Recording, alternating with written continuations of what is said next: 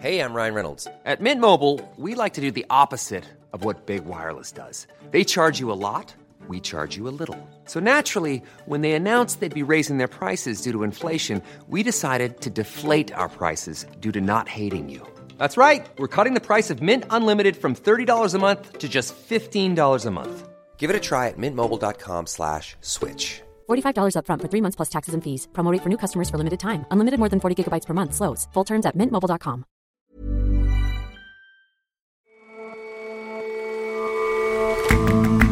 Hello and welcome to The Intelligence on Economist Radio.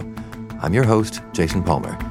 Every weekday, we provide a fresh perspective on the events shaping your world.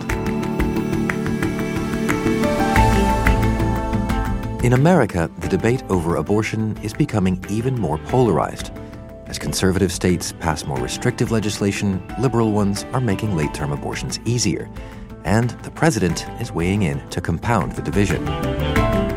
And it can be really tricky to get a taxi in Beirut, unless you know how the decades-old system of signaling, haggling, and ride-sharing works. And it's exactly this complexity that keeps upstart taxi firms such as Uber from taking hold.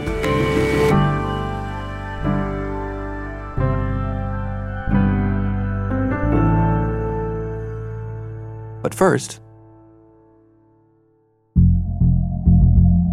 over the past week, a wave of xenophobic violence has swept through South Africa. Gangs wielding sticks advanced through the streets of central Johannesburg. Their chants in Zulu rang clear. Foreigners must go back to where they came from. And yesterday, amid the unrest, Nigeria pledged to repatriate over 600 of its citizens over concerns for their safety. A petrol bomb was thrown at a mosque, and shops have been burned and looted. 12 people have been killed in the attacks, which have mostly been carried out by South Africans targeting migrants from other African countries. It's not the first time South Africa has experienced such horrors. In 2008 and 2015, dozens of people were killed in riots against foreigners. Riot vans, armed police, burning barricades, and angry mobs on the township streets. If I can see a foreigner here, I'm sure I'll kill that foreigner. Show me that. Show me what you got in your hand. We'll kill them out. What are you going to do with that? I'm going to stab him in the face. As one of the continent's biggest and most developed economies, South Africa attracts migrants from across Africa. President Cyril Ramaphosa called for an end to the attacks in an address to the nation. As I speak to you, the debris of several days of violence and looting continues to litter many of the streets of our country. There can be no excuse for the attacks on the homes and businesses of foreign nationals. It's no coincidence that the violence comes during a prolonged slump in South Africa's economy. Migrants have become a convenient scapegoat. The attack started about 2 weeks ago. We saw South African truck drivers launch a nationwide strike against the employment of foreign drivers. Erin Conway-Smith is Southern Africa correspondent for The Economist, based in Johannesburg. And as part of that, they staged road blockades and were setting foreign-driven vehicles on fire. And around the same time, we saw marches happening in Johannesburg and Pretoria.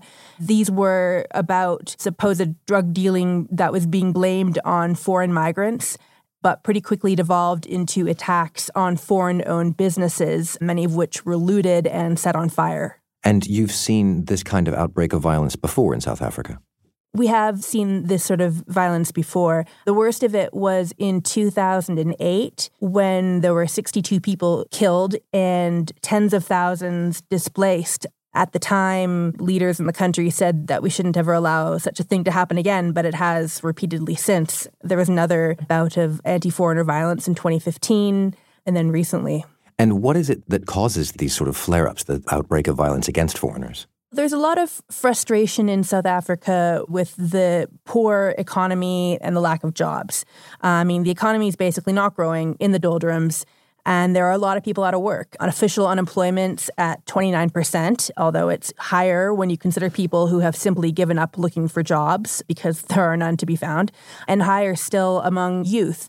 Around 50% of young people in South Africa are out of work. So you have a lot of people with time on their hands and are frustrated because they don't have an income. At the same time, what's not helping it is comments that you hear, even from quite senior politicians, blaming foreigners for problems in South African society, things like crime, or we saw the previous health minister blaming overcrowded hospitals on foreigners. And so primarily the migrants that are being targeted here are from other African countries. I mean, that must create something of a diplomatic concern in a fairly tight-knit economic community. Yeah, absolutely. The foreigners we're talking about are migrants from other African countries who come to South Africa because it's the most developed economy on the continent. There's opportunities here. Some come because they're fleeing oppression, violence back home, but then they get here and are subject to attacks. So yes, you do have other African countries that are very upset at the moment at South Africa. I mean, Nigeria has arranged to evacuate 600 citizens who are affected by the violence and are bringing planes in to fly them out. At the same time, you have protests happening outside South African companies and embassies in different African countries. And I think because this has been happening repeatedly in South Africa, there is mounting anger and frustration that nothing's being done to stop it. So when you say nothing's being done to stop it, you mean that the South African leadership at the moment is just standing by and watching this well up? You do see political leaders now try to say the right things. We had the president, Cyril Ramaphosa, address the nation last week in an attempt to calm things down. He was calling for an end to the violence. But really, you also still see police and people in government explaining away the violence as mere criminality or lawlessness rather than describing it as xenophobic, as attacks on foreigners. And so, in a sense, the foreign migrants then are a kind of convenient scapegoat, both for the out-of-work and disaffected and the politicians who would otherwise perhaps themselves be blamed. Yeah, that's right. And a lot of the violence that happens with a certain degree of impunity. Relatively few people are held to account for the kind of things that happen. And so if all of this ultimately has economic roots, what could be done? What systemic changes could be undertaken to stop this from flaring up again? That's something the government's been trying to do, to stimulate the economy, create jobs, get people working, but it's proved very tough. Earlier this year, the government announced an action plan that was to deal with discrimination and xenophobia. This included things such as educating the public and the police. But I think one thing that needs to be remembered, and it's being brought up, Ramaphosa, when he was addressing South Africans in an attempt to stop the violence, reminded people that during the years of apartheid, it was neighboring countries who provided sanctuary and help and were really there for Black South Africans. And the role that other African countries played during those difficult years shouldn't be forgotten. Erin, thank you very much for joining us. Thank you, Jason.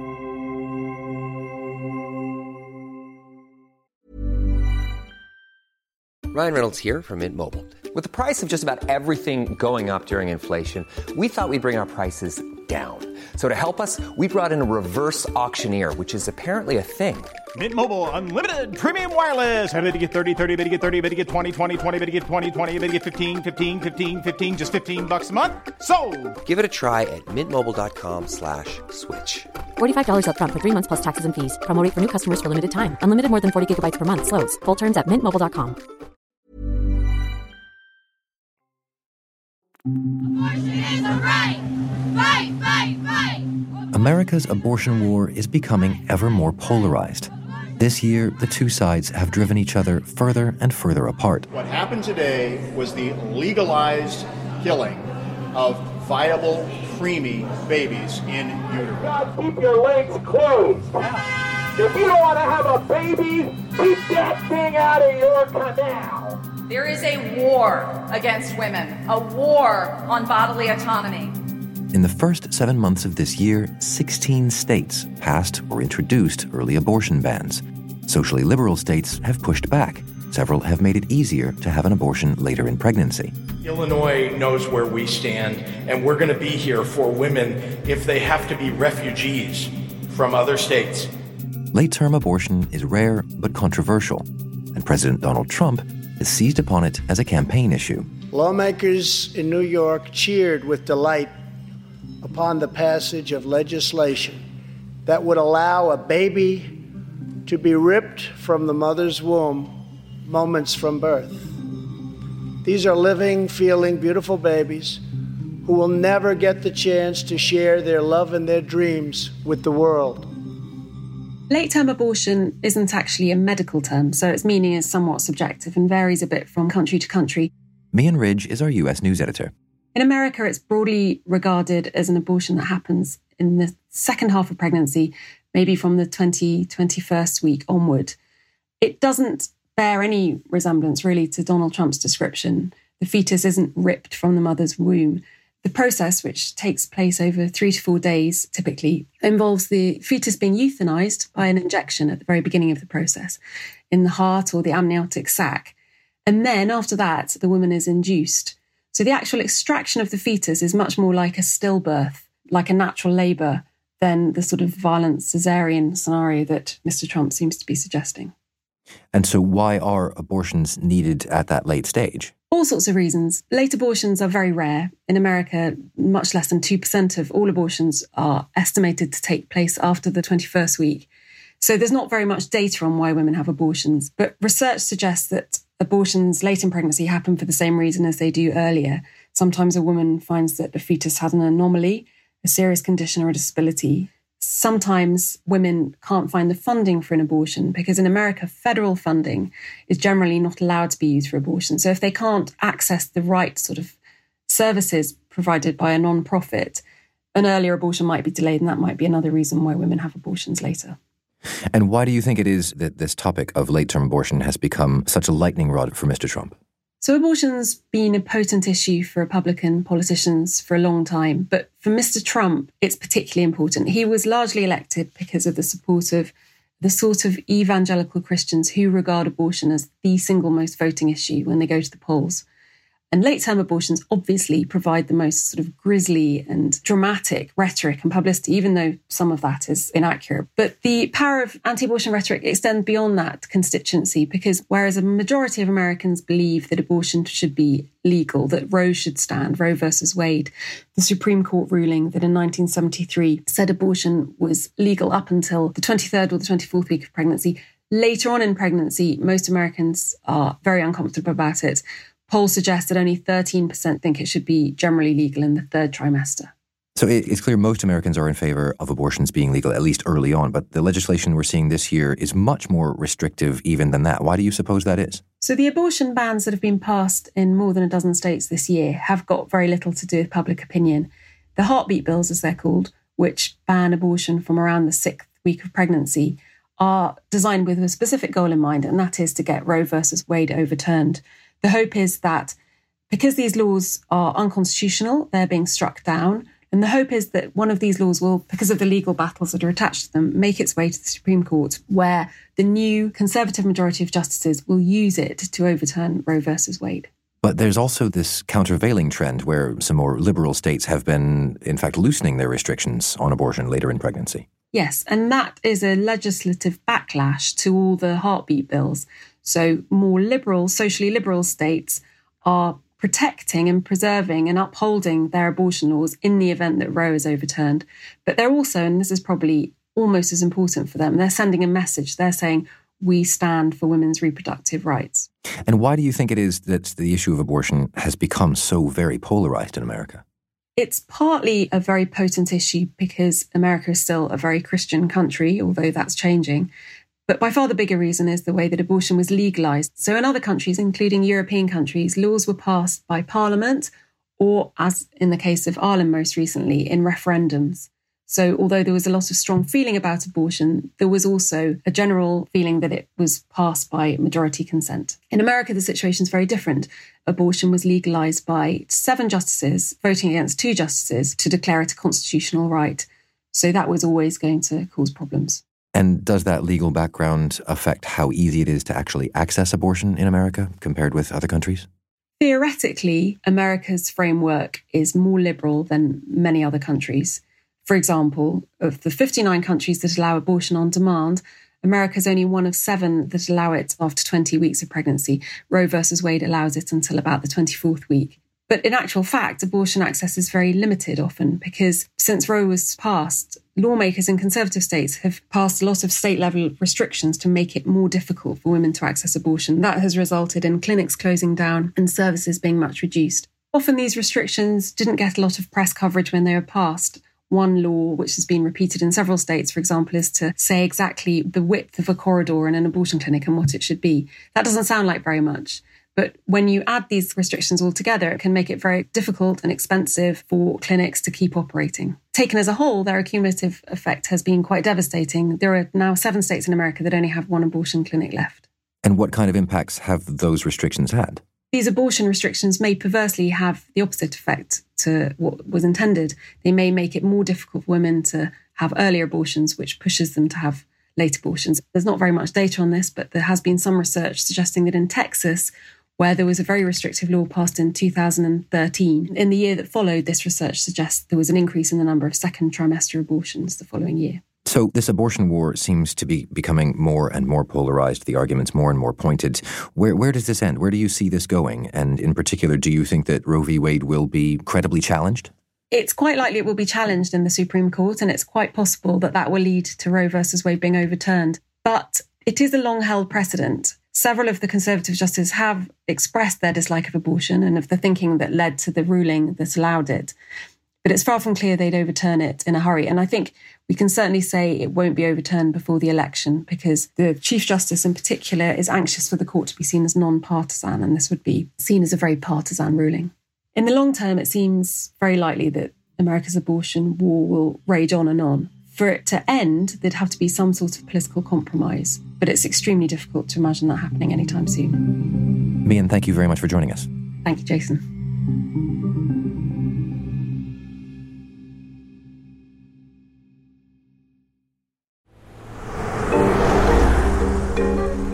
To outsiders, Beirut's taxi-hailing rituals can seem baffling. Hesitate a moment too long and your driver can speed off, leaving you breathing exhaust fumes and wondering what went wrong. Beneath this brusque treatment, there's a complicated set of norms and customs that go back decades. The service system, as it's known, became the go-to method of public transport in Beirut after the civil war devastated all the others. So for locals, they're used to it.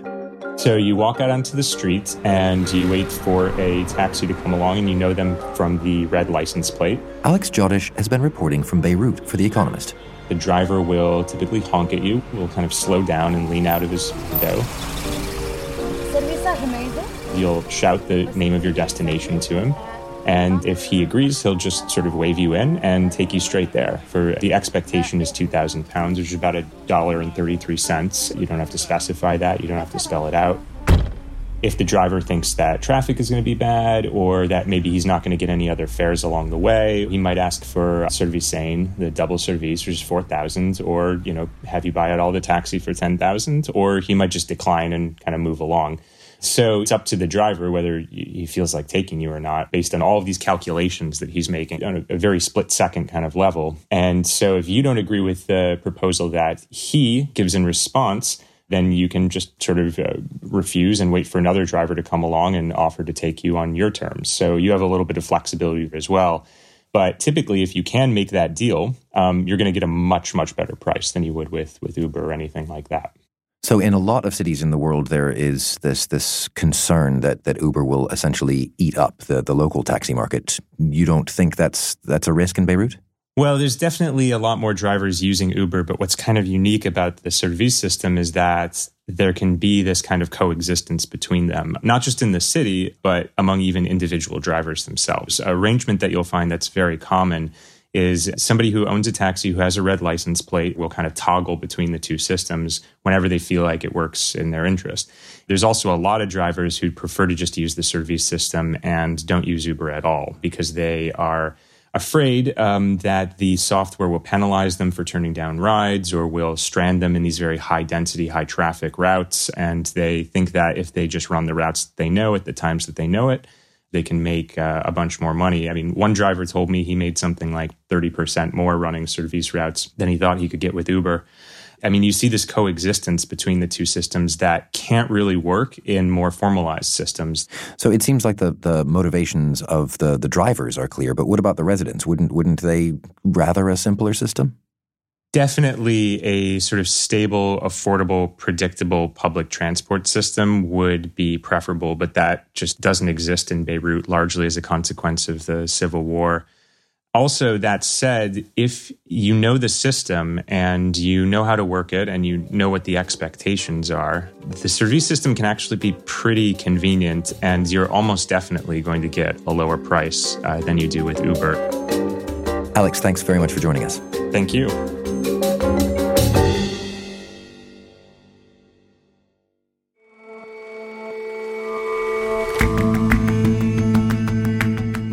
That's all for this episode of The Intelligence. If you like us, give us a rating on Apple Podcasts. And you can subscribe to The Economist at economist.com/radio offer. 12 issues for $12 or £12. See you back here tomorrow.